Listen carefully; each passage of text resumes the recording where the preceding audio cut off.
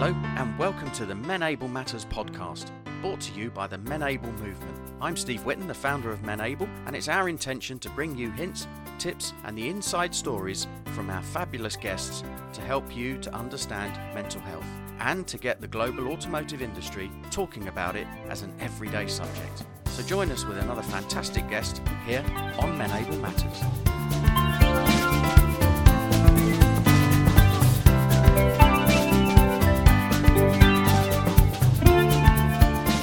Welcome to another episode of Menable Matters with me, Steve Whitten.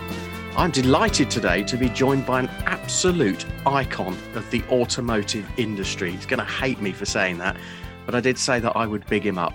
This guy, we connected at an awards ceremony a few years ago, and we've kept in touch ever since. And I'm in awe of the work that he does because he's an absolute icon, as I said, throughout the automotive industry, and particularly in the garage repair sector. So if you haven't guessed already, my guest today is the garage inspector, Andy Savva. Andy, how are you, sir? Good morning. That £50 note that I gave you at that awards ceremony has worked very, very well. It did all right, didn't it? How was that for an intro? Was that okay? Yeah, that was fantastic. Yeah. All right, good stuff. I'll tell you what, I've bigged you up a little bit, but tell us a little bit more in your own words about who you are, where you're from, what you do. What I do, okay. About 20 minutes, that'd be brilliant. Yeah, so the garage inspector is a very passionate guy about the after-sales sector. I've spent all my life from the age of 18 in the sector. It wasn't my chosen sector. I was one of those kids that wasn't very good at learning. And yet the aftermarket and the garage industry was the right place for you. You know, go and do your work environment in a garage, you know? I think that's a familiar story in the automotive industry, full stop, isn't it? It is. And I still see many examples of when I visit colleges or sixth form centres or schools when I'm doing a presentation about the wonderful careers that you can have in the automotive sector, how kids are segregated into an area that I go into a room and they say to me, oh, these kids are not going to really go to university. We thought the garage industry would be good for them. So I try and stick up in a professional manner for us. And that stigma has been around for years. And you know, I got into it because I was sort of pushed into it a little bit. And I've made the most of it. And I've learned the hard way. And I've had several garages throughout my life, mostly bad at the beginning, and then very good towards the latter part of my career. The game changer was in 2005, I suppose, when I sold the last businesses, and I felt that I needed to go and educate myself a bit more. I tried to get some work in the after-sales sector, the retail sector, because at the time I thought that that's the only way you're going to survive. Independence never had a future. I saw technology moving quite fast even then. And I thought the only way I can stay in this industry is really get into the retail side. And every time I went for a job, I was never given the chance because I didn't understand the makings of a dealership, you know.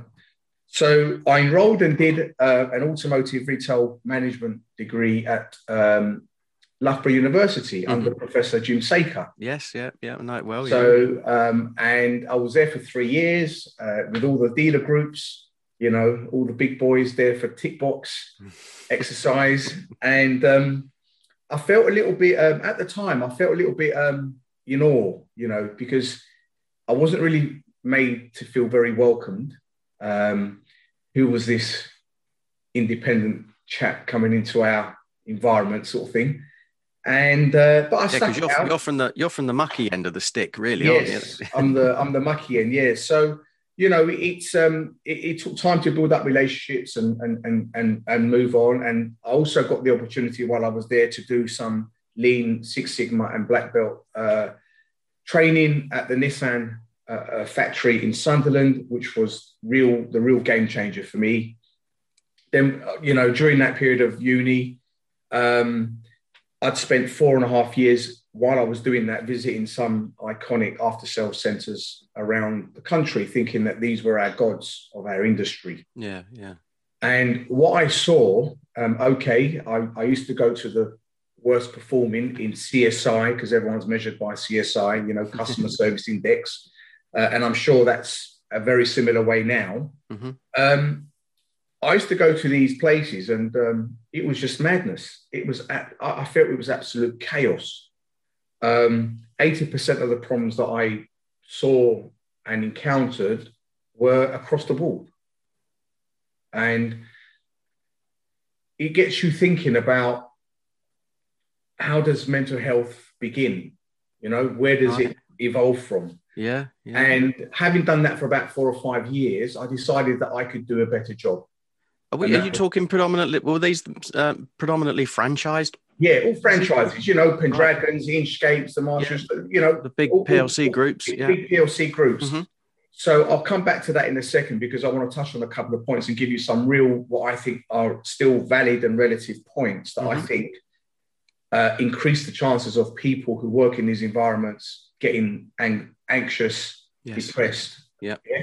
So having done this for about 4 or 5 years, I then, had the evidence in front of me to say, what, it's time to go back and run an independent, but really do it properly. Mm-hmm. I've learned from my mistakes.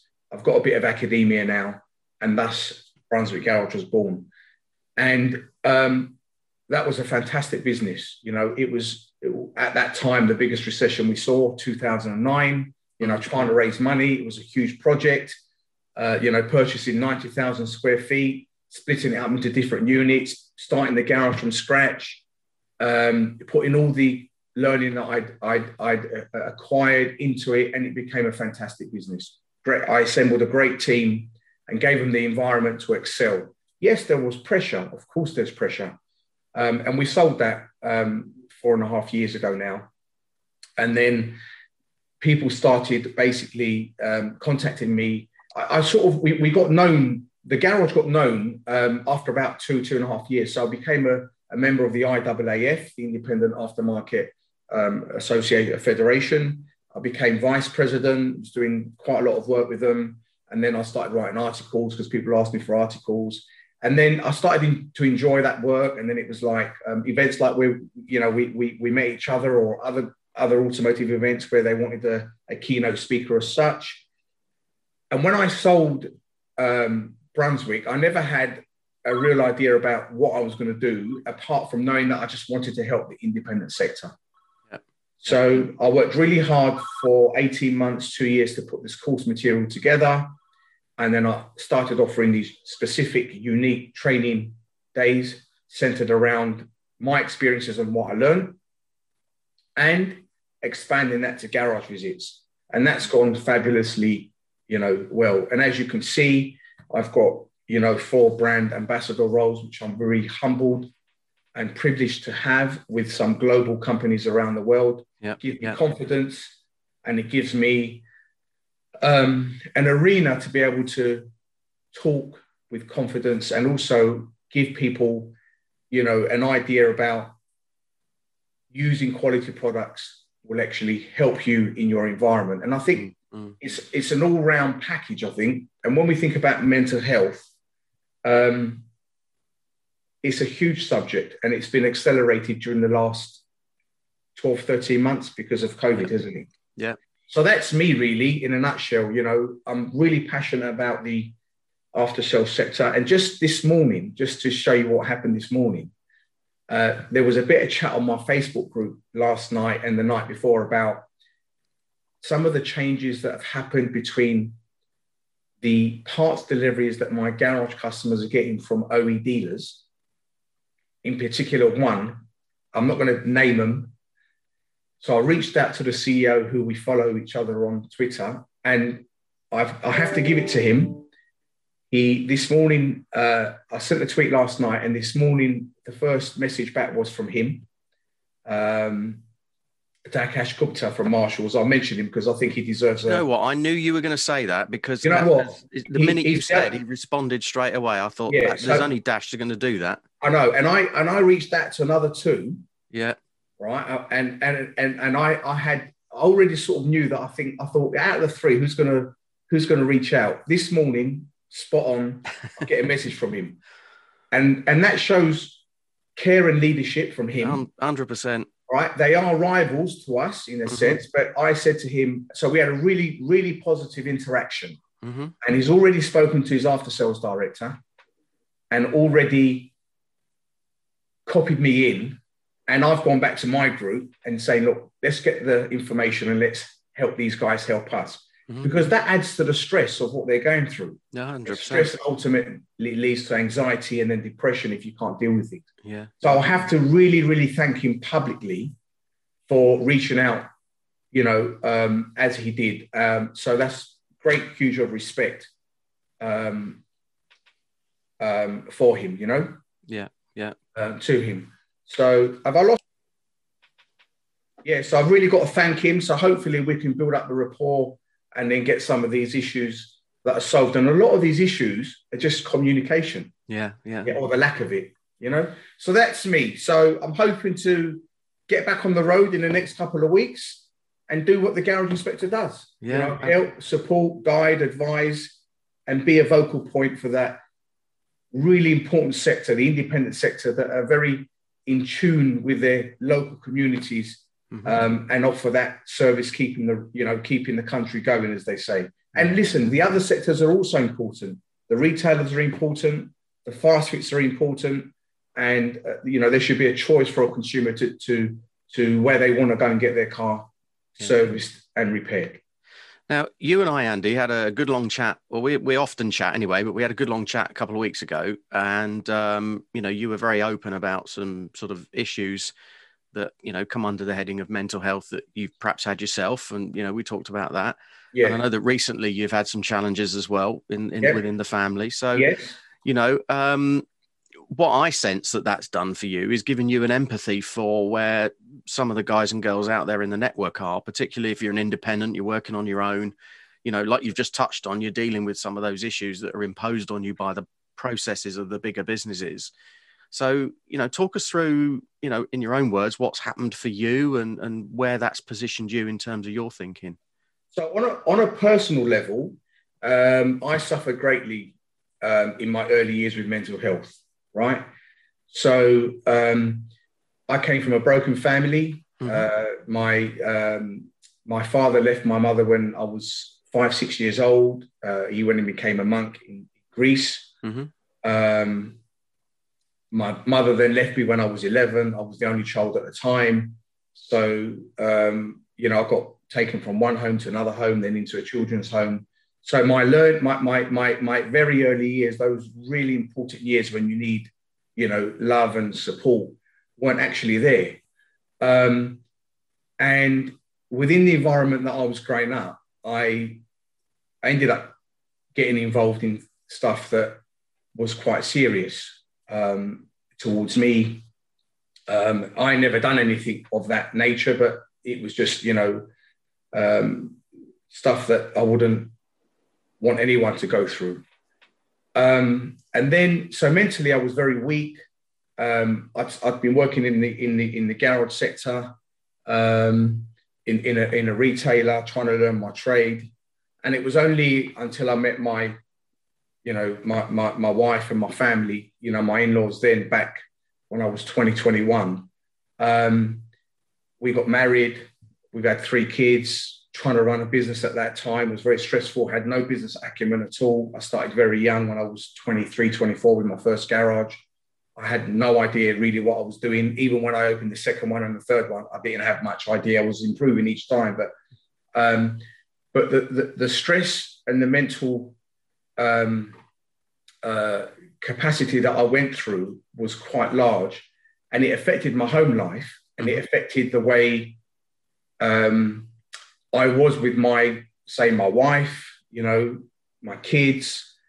And it was only when I got to the age of around, believe it or not, my wife had no idea about what I'd gone through.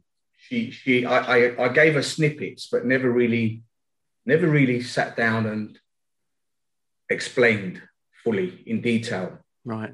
Well, it was like another world, wasn't it? So when I sat down and eventually had the courage, and it's about having the courage and the fortitude to sit there and tell your closest, what I'd gone through, it was like a massive cloud. that came over me. I still suffered after that, but I found it a little bit easier to deal with. Mm-hmm. And I think what I'm trying to get over to people here is that it doesn't matter how successful you are. Behind that success, everyone's got something underneath their carpet.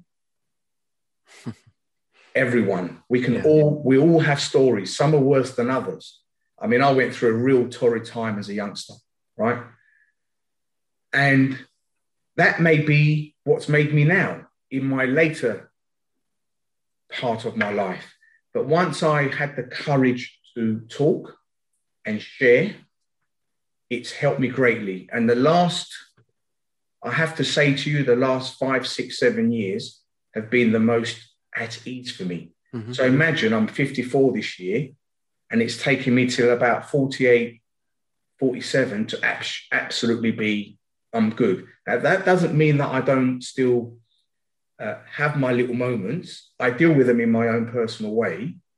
And when I think what I've created with my home, my kids, my family, and my small network of friends, that is what it's all about. Yeah, 100%. And the problem I have is I think for many of us, like me, it's a stigma that mental health, especially in men, it shouldn't happen. You know, we've got this macho in it where, you know, we're not allowed to cry. We're not allowed to hug. We're not allowed. Huh? We're all hard. We're all hard. And it's not the case. Not the case at all. We're big softies at heart. 100%. We just got to know how to have the courage to show that. Mm-hmm. And it's very prominent not only at work, but also at home. Mm-hmm. We take things from home to work. We take things from work to home, like I did. And we have to make sure we separate those. You know, we talk about men's fitness all the time. You know, we want to have big biceps and all that, but it's not about that. If you look at someone like Gandhi, innit? I mean, if you blew him, he'll blow away. But look at the people that he had following him. You know, he never used his strength. He used his other strengths, you know? Yeah. Trust and compassion and love. Compassion and love. Yeah. And having self-love, having self-awareness of yourself, mm-hmm. having self-care will help you deal with mental health. Because I think if you're not self-loving yourself, mm-hmm. you're doing yourself an injustice and also the people that are around you. 100%, yeah. And I think it starts with yourself, mm-hmm. you know, not harming yourself by staying quiet, loving yourself. And there's nothing wrong in that. And having broad shoulders and being able to tap someone on the back and sit there and just have a chat. And when I do my garage visits, I've had many encounters, Stephen, honestly, where I've gone in and done a Gordon Ramsay, right? And then the owner vanishes, then we meet up somewhere, we go into a private corner and there's a lot of emotion. Mm-hmm. And all they need sometimes is there's nothing wrong with cuddling someone. And I guess a lot of these people are people who are, you know, like you were, sort of running businesses on their own and perhaps don't have the support network at work. They don't. And who do you go to for business health or mental health? And also it's recognizing how do we help these people recognize mental health? Mm-hmm. You know, what is it that we're doing? You know, what is the employer doing and where does he go? What's the employer doing for his team? How does he or she recognize mental health? You know? Yeah. And I think when we think about an organization like Ben, right, which I've supported greatly, I think in the independent sector, it's very rare for people to know who Ben is. Yes. Yeah. Yeah. I think in the resale sector, they're much, the organization is much more visible. Mm. In the independent sector, I feel that it's not so visible. Mm-hmm. So we try and do that. I try and do that in my, you know, whenever I feel it's appropriate, because there is help there. Yeah. But the first thing as people, we need to recognize that we have a problem. Yeah. And that's one thing I knew I had a problem, but I couldn't talk about it. So if you had the chance to go back and talk to your sort of 16, 17-year-old self, having dealt with what you dealt with, what would you say to them? I would say to them that however low you are, however black that hole is, however you think you've reached the last stop of that train, stop. Yeah. There is always help. There's always someone out there to help you, but you need to help yourself by having some self-love, as I said earlier, and some self-discipline. Yeah. It's easier said than done because it took me years to do it. It took me years, but also I think the environment that they're in, it depending on the environment that they're in at that time, whether you can get help or not, and whether the people that they're surrounded with can acknowledge and see that this individual is suffering. Yeah. So depression could be many things, anxiety brings on many things, It could be that you can't pass an interview. It could be that you can't pass your driving test. You keep trying. So the simplistic things of life that we take for granted, especially in the workplace, can lead slowly in little steps into depression and then into mental illness, And another perfect example was one of my youngsters at work. I'm not going to name him. A few years back, one of my top boys, right? Over a few days and a few weeks, his performance deteriorated. He started coming in late, not showing at all. Well, as a responsible human being now, I've recognized it. I've dragged him in. We've had a chat. He's got a gambling problem. Online gambling. Wow. Okay. And that's keeping him up at night, I guess. Keeping him up. But more worse than that, he's loaned some money from some loan sharks and he owes £10,000 and they're after him. Wow. Okay. He's 22, 23 years old. What do I do? He can't tell his parents. He's really really frightened. So what do I do first of all, as a father myself of a young lad, as I felt was a responsible person. So what I did, I went and drew the money out. We called the loan sharks. They came round the garage. We paid them. And I supported that young lad to get on the right track. And now he's flying. And I still stay in contact with him. And it always reminds me of it. Yeah. And that's. And as an employer, as someone running a business, Stephen, I think it's very important. If you've put yourself in that pedestal, you have to take that responsibility. So these youngsters, when they're in this learning environment, 16, 17, you as a department head or a teacher, you have to take, that's the responsibility you have. Yeah. Now, I think this is partly why we connected so well, is because, you stand out in terms of that level of compassion and empathy there. But what we were talking about before we started recording was your experience of the industry is not only, do men typically not talk about stuff? Yeah. The motor trade doesn't necessarily encourage, talking about things. But you also said that you have seen some practices as you went round the industry. Yeah. That kind of made your hair curl. I didn't, even when I had hair, it used to make me curl. But because I know exactly what you mean. Talk to me about that. Okay, so traditionally in a retailer, everyone is incentivized by bonus. Whether you're in sales or whether you're in the workshop and possibly parts, you're always incentivized by sales. Yeah. Now, correct me if I'm wrong. The salespeople usually get a low salary and are incentivized to sell, right? And when they sell, they get a bonus, And when they sell financial products, they get a bonus, yes? Mm-hmm. Yeah. Okay. In the workshop, it's all about productivity. Yeah. Sell me hours that I can charge for. Yeah, hours, efficiency. All that. For me, having now analysed, worked, spoken, seen, I think on a personal level, it's the most draconian way to incentivize anyone to work in our industry. Yeah. Right. And I'll give you the reasons why. It causes anxiety from 1 month to the next, which will then cause other stems of mental health increasing without people around them acknowledging what they've just done. Mm-hmm.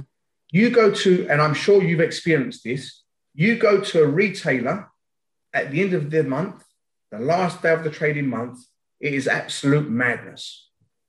Where's that last sale coming from? Because we have to hit bonus. Yeah. What jobs can we close? Even if we haven't finished them off, can we close any jobs? And all you see is people running around. Yeah. Pressure, stress, close this, close that, ring him. Yeah. Because it's the end of the month, end of the month, end of the month. What does WIP look like, and so on and so on? So what? So I don't get the sale today and I get it tomorrow. So what? And can you imagine how degrading it is that I'm a so-called skilled person, whether in sales, whether in the after-sales sector, in the workshop, and I get paid this much and then get asked to perform to get the extra. Mm-hmm. Well, hang on a minute. So I'm a heart surgeon, yeah? So you incentivize me, the more heart surgeries I do in a day, I get more money. No, it don't work like that. It doesn't work like that. Pay these people a reasonable, decent salary. Yeah. Appreciate them. Give them the environment to work in and be comfortable. Mm. Because a lot of the time, Stephen, and this is factual now, 80% of a technician's productivity is not controlled by him. Mm-hmm. And I would suggest that at least 50, 60% of a salesman's performance is not controlled by him or her. Yeah, yeah.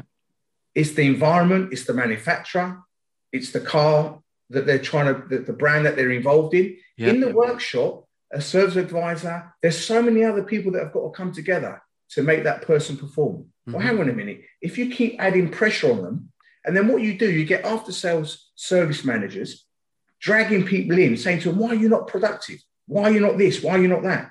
And when they're trying to explain to them that, oh, I've gone to the parts counter, but there's only 2 people working in a parts counter and there's 5 of us waiting. I'm waiting there for 20 minutes. Or when I go and get the car from the car park, I'm blocked and no one knows who's blocked me and I can't find the key for the other car. Yeah. I've wasted another half an hour. Yeah, yeah. So a lot of people just look at statistics, but they don't physically go and have a look and see what are causing these problems. Yeah, 100%. So for me, these are the kind of things that adds pressure.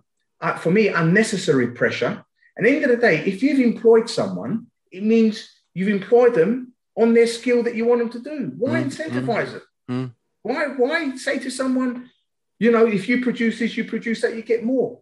For me, it doesn't work like that. And for fear of getting a bit too deep and philosophical about it, if we go back to what we were talking about at the beginning, if we're taking predominantly people who haven't been as academically gifted at school, perhaps they're already not feeling as great about themselves as they could do, 100%. And they're coming into an environment where, like you've just described, and all of the ingredients over a period of 10, 20, 30 years are all there to make these people even more anxious, and slide down into some kind of depression or take up compulsive behaviors like you've described. Everything's 100%. There, isn't it? And if you think about how, we're losing people, skilled people in our industry. Yeah. We're not retaining people in our industry. Yeah. And most of the problems that we have, Stephen, we've created them. Mm. The aftermarket have created most of these problems. Yeah, yeah. Whether it's a fast fit, that you go in for one thing and there's incentivized for you to get other things. We've all heard the horse. So it shouldn't be like that. Mm-hmm. Let's be a professional organization that support our team members, not only in their technical abilities, and which is very important, but I think the well-being of people is all about people. For me, when I ran Brunswick, it was all about the well-being. I set my stall out. We done something revolutionary. Every Friday, Stephen, my good wife, used to come in or cook at home and bring them a home-cooked meal every Friday. Mm-hmm. I made sure that the team sat together. I went downstairs and answered the phones. That's looking after people's health. Absolutely, yeah. Well-being. 100%. 100%. Right? Every day, Lucy will bake cakes for them. We never had a bonus structure, but that doesn't mean that we never recognized their hard work and good work. Yeah. And I was going to say as well, actually, sorry, that what you were saying there is that, the super tanker of turning things round so that we're not so focused on targets and performance may take a bit longer to shift. But the bit that we can change is the mindset of managers and leaders to do what you've just described, which is recognize their people. And that's the bit also, you and I get passionate about, because that's what we see doesn't happen. And do you know what, Stephen? It's not all about money. No. Some people are really grateful for a thank you. Absolutely. Some people are really grateful for well done. Can you imagine what anxiety someone could feel if you're working really hard, you're getting a reasonable salary, yet no one comes up to him or her and recognizes that you've stayed an extra half an hour, or you've gone in an extra 20 minutes, or you've dropped off this car on your own accord to help someone out by just saying thank you or well done or you're magic. And also telling others around their team and sharing that good news. Yeah. And I think that's where I excelled. And I assembled a team that in my contracts of employment, I had my vision, I had my values, yes, and we lived and breathed those every day. They were all over the garage in little placards. Everywhere you went, that's our values, right? And having an environment where people want to jump into and work into, I think is the start of looking after mental health. Yeah. Having an efficient and productive business, because without people feeling good, you can't expect them to work good. Yeah. Having bowls of fruit, allowing them to have a break. No problem. They're not, these people are not silly. Empower them. They're sensible people. You've employed them, for God's sake. You're the one who's put them on the payroll. Yeah. But what we do, we don't do enough of that. And I think part of the problem in our sector has been that there's too much pressure, too many targets. The job description is not clear enough. We work so many hours, right? And it is just not healthy.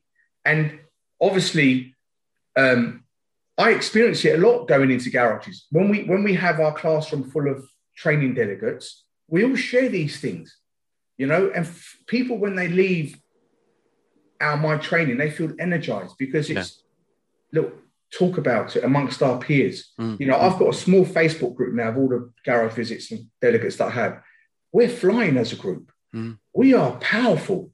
There's 350 of us, whatever there is. I'm hoping we should have had 500 this year, but obviously last year because of COVID. But we are powerful. We are a powerful group. So, you think about this statistic.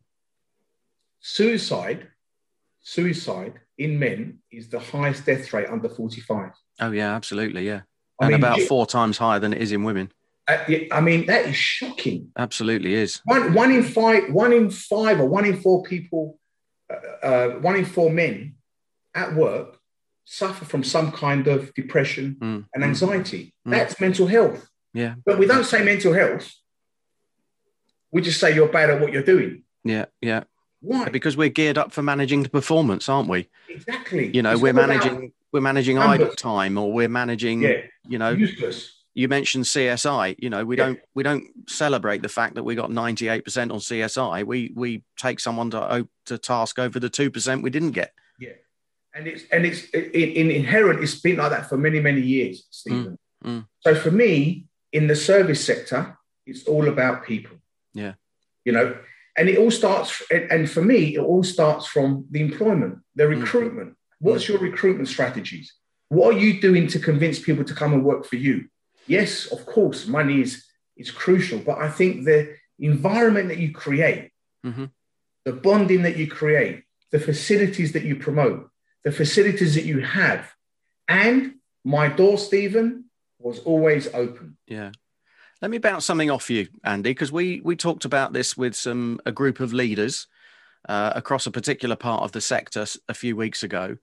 And, in their efforts to try and understand Men-Able as a concept and what we were going for, they came up with what you would typically class as some objections, which we dealt with. And one of them was, and forgive the language on this one, but one of them said, if we show that we care too much, our staff will take the piss. That is the biggest load of rubbish I've ever heard. And if a leader, you put that a lot more politely than I did. Well, a load of bollocks then. Yeah. And if a leader or a manager said that, they're in the wrong post. Yeah. And this was somebody who owns their own business. So, well, I'm sorry. Shameful. I wouldn't like to work for that person. Yeah, shameful. It is. And I'll tell you something, I never had a problem attracting people because the word got round. I'd love to work for Andy at Brunswick Garage. I'd love to work for Andy at Brunswick. So all these people that struggle attracting people is these kind of people. Yeah. You know why? Because they give them a stick salary. That's all I'm paying for a tech, and that's the bonus. Go in there and do it. Yeah. But the infrastructure and the environment hasn't been set up for them to perform. Yeah. Who has set these targets? And who's added this pressure? Yeah. And you can never be too nice with people. Yes, there is a line and there's discipline. Yes. And I'm not avoiding that. Yeah.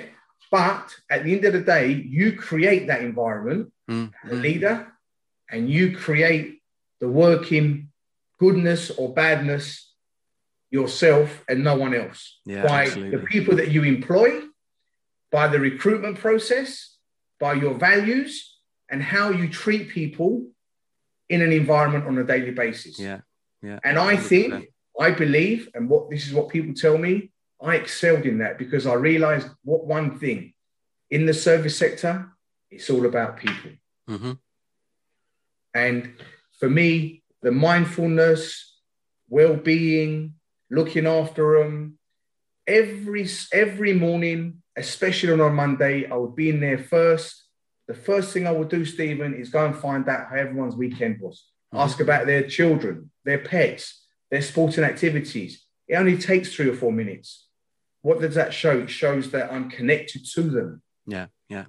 And that empathy that I developed with my people was us being not good, but great together. Yeah, absolutely. And when we had a bad incident, and we had, obviously we had bad moments, we shared them together. Mm. And when we had good moments, we shared them together.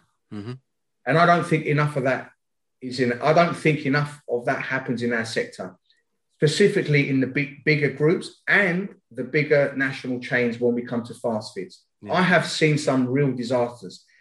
And the sad thing about it for me is that there are some exceptional people working in these environments. And you know what happens in the end? Because of the anxiety, because of the stress that's put upon them, because of the lack of support, they leave. They leave our sector. I saw something on forgive me, I can't remember. It might have been on LinkedIn or Twitter or something like that. But somebody who works for one of these fast fit chains, won't say which one, but they put something on there about needing some help and support. And I then sent that on to someone else and said, have you got any contacts in this organization? Because I'd like to contact them and talk about MenAble and what we can do. And this person came back and said, don't bother. They're a complete bunch of Neanderthals. And I thought, and that's no reflection on them because they were just being honest with me. But the point is that, if there's somebody there who perceives this organization as Neanderthals, and they don't even work for them, what must it be like working for them? Exactly. What chance have you got? Yeah. But that seed, that thought must have come from somewhere. Yeah. And it's not, it's not a small seed, is it? I mean, that's quite a drastic thought, isn't it? Yeah. To express a feeling, to express about an organization, like whoever they are. Yeah. But that's not uncommon. I hear it all day. I hear it every day. Every day I'm helping people. So you know what, for me, it's kindness. It's working environment. What are we doing in our working environments? I go to a lot of, when I spent my time in, and listen, the independents, I'm not saying they're full of roses either. We have our issues. Yeah. Most of them, you wouldn't want to take your bicycle in some of the places I visit for repair. It's like going back to the 1960s in some places. Yeah. Yeah. But at least they've recognized it. However late, and at least they want to change for the better. Right. And some of the bigger environments that I've been to, it's just, you can feel the pressure on people. There's only so much we can take, Stephen, as human beings. There's only, and what we've all got to accept, our thresholds are different. What I suffered I suffered badly in my younger years. Those crucial years, I was abused, both sexually and physically. It's not easy to talk about. It wasn't easy for me to talk about it then. Yeah. I was involved in some really nasty stuff not because I wanted to be involved in it. I was dragged along. Right. You know, and that stayed with me for years. Yeah, absolutely. Yeah. And, you know, you get nightmares and everyone's thinking, what's the matter? So they look at you on the outside thinking you're, you know, this big shot, but you're not. Everyone inside has got something that they've encountered and experienced, you know, whether it's a long period or a short period, but we've all got something, you know? Yeah. And all I want to do is just share now, and we discuss it in the classes that I do, because I think it's important to set the scene, especially when I do the leadership and management course. You know, it's all about that for me. You know, the best CEOs in the country recognize their team members, whether it's the stacker at the night shift or whether it's a head of marketing. Yeah. You're all level. Yeah. And that's how I see it, whether it was my driver or the valeter or the cleaner, they all came into the meetings. Why? Because we're all equal. Yeah. And that elevates people and gives people self-respect, to self-love, and hopefully give back to their team members and support each other. Yeah. And I'll tell you a little story, which has just come to me. So about 2.5 years ago, December time, I had a little video message from 5 of my team members who went out on a Christmas drink, and they were on the tube in central London coming back. And it was about a minute long, and it was all 5 of them together. And it was just a little Christmas message to me. They were all together. It was really fun. And they called it the Brunswick Garage Reunion, right? I was unaware that they've stayed. I've left. Some of them have left, gone to new pastures. I was unaware that they've stayed together. And that, to me, I had tears in my eyes. I was so happy. I showed my family, and I was so happy because I thought, look what I've created. Absolutely, yeah. Right. And then I sort of got back and I said to them, well, that's nice. How comes I wasn't invited to the Brunswick Garage reunion? Anyway, what we did a few months, 3 months after that, was arrange to get together and have a meal out. And we did. And oh my God, we had so much fun together. And then what they exposed to me is some of the photos and things they were getting on within the workshop, laughter, you know, a lot of pranks that they were doing. I had no idea what was going on, obviously, you know, but it made the environment fun for them.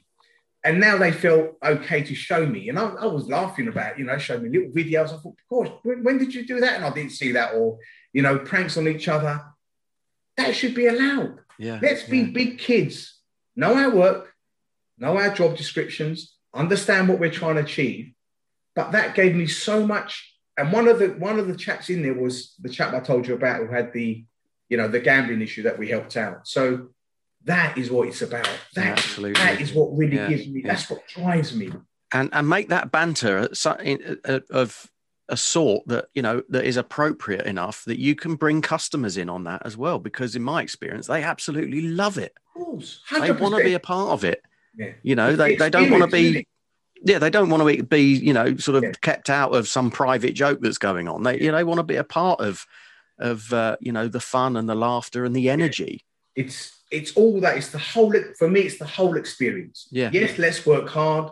Let's stay together.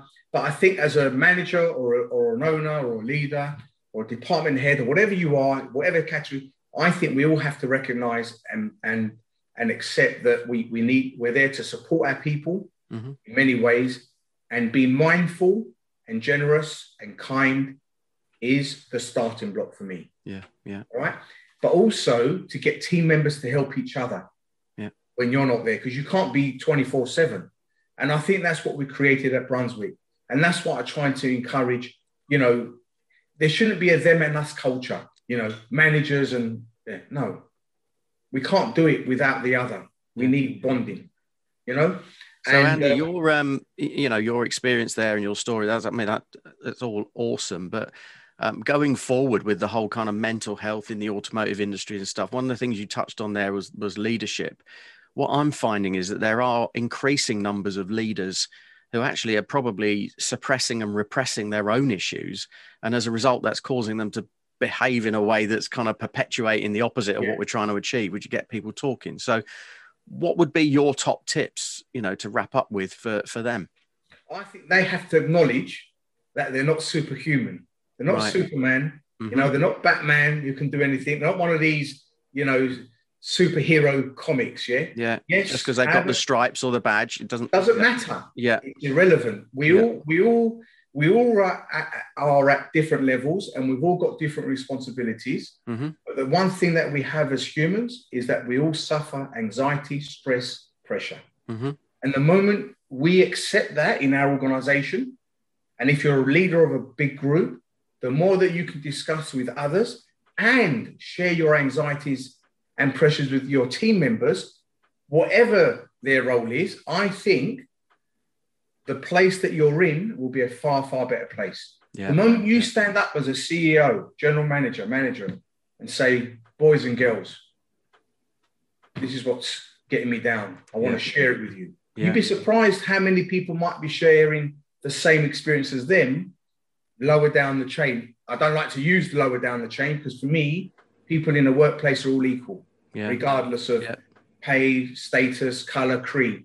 I don't care. Just have different responsibilities. And I think the acceptance of that and that self-love that I said to you at the beginning, where we can stand up as human beings and express those thoughts in an open environment, I think is the starting point of moving forward and getting out of this hole. And I don't think there's enough of that. I think it's this macho image.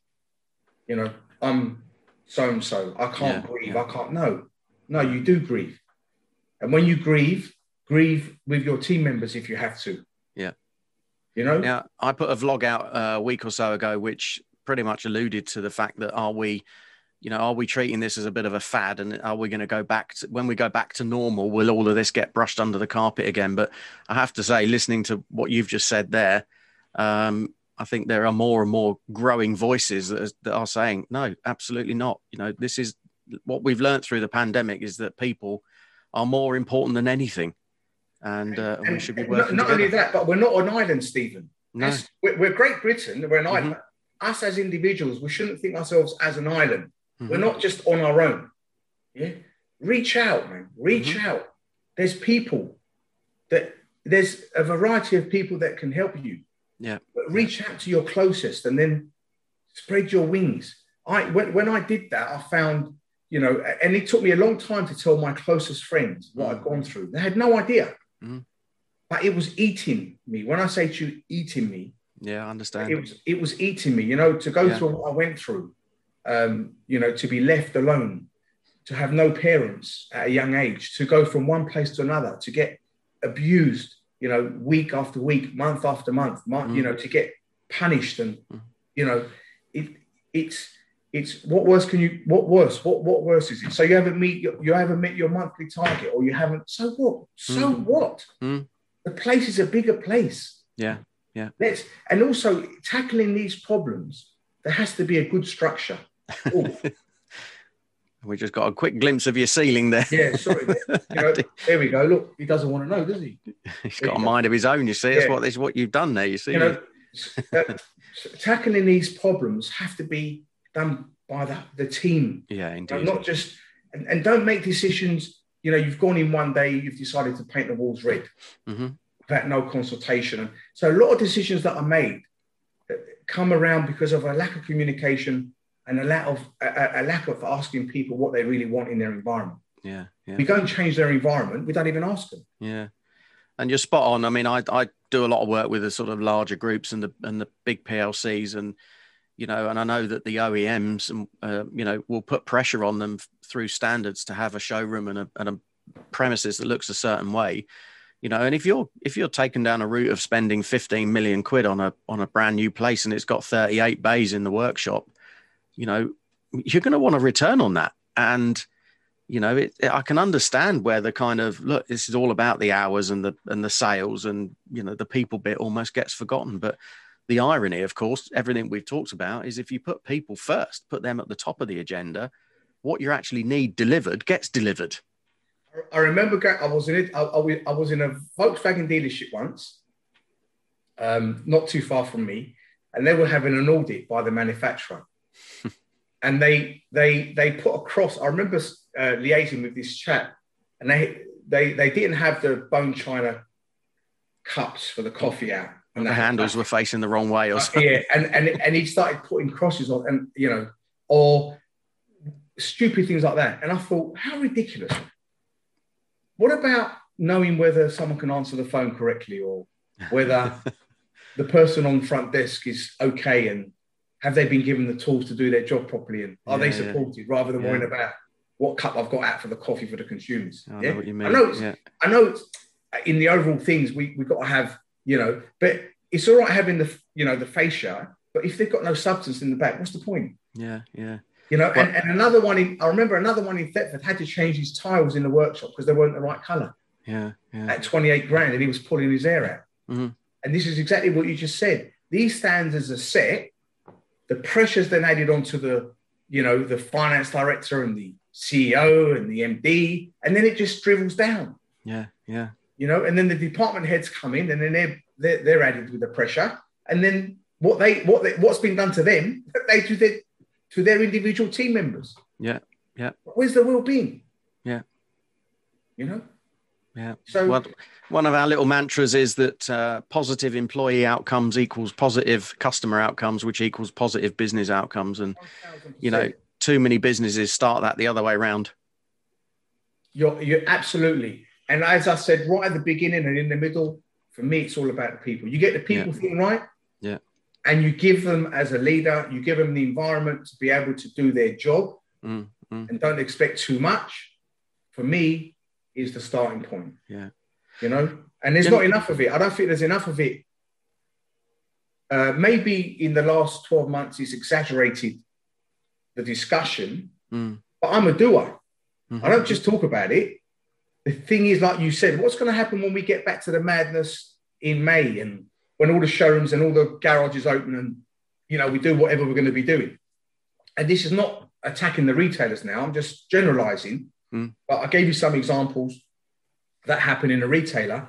In the independent sector, a lot of them don't have these kind of schemes because we're very one low tiered, 5 or 6 techs, owner, manager, and a couple of people on the front desk. We don't have that kind of structure, but we have our other problems. And this gradually gets so. For me, it's important. That's why I did the leadership and the management course, to bring some real life to the table. And what you're trying to do, I take my hat off to you. It takes courage to do that. And the more of us that can stand up and not be ashamed that we've all suffered some kind of anxiety, some kind of depression, some kind of, and it doesn't just go away. You can't turn the tap off and on. It's there. It's always around us. And things that happen to us and happen to our closest people and our family or friends will accelerate that in a day or a week. But it's how we deal with it collectively as family members and as team members. Yeah. And the more we talk about it, the more we say it's not a stigma, and it shouldn't be a stigma. Let's just discuss it. Look at these high-performing individuals, footballers, sportsmen. They all suffer. Yeah. They have everything they could ever dream of. Us think, I wish I was getting 100 grand a week to play football, or 100, or a golfer or whatever it is. But even the very top people who have the best people around them struggle with this mental health issue. Yeah, don't indeed.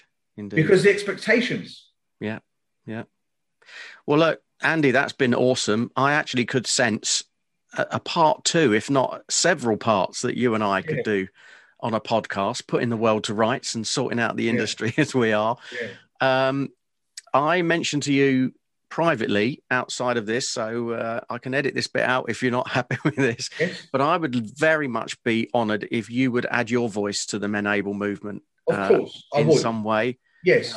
The obvious is to ask you to be an ambassador, so we'll find a way of getting that badge put onto your fleece that you're wearing somehow. So how would you feel about that? I'd be happy to do that.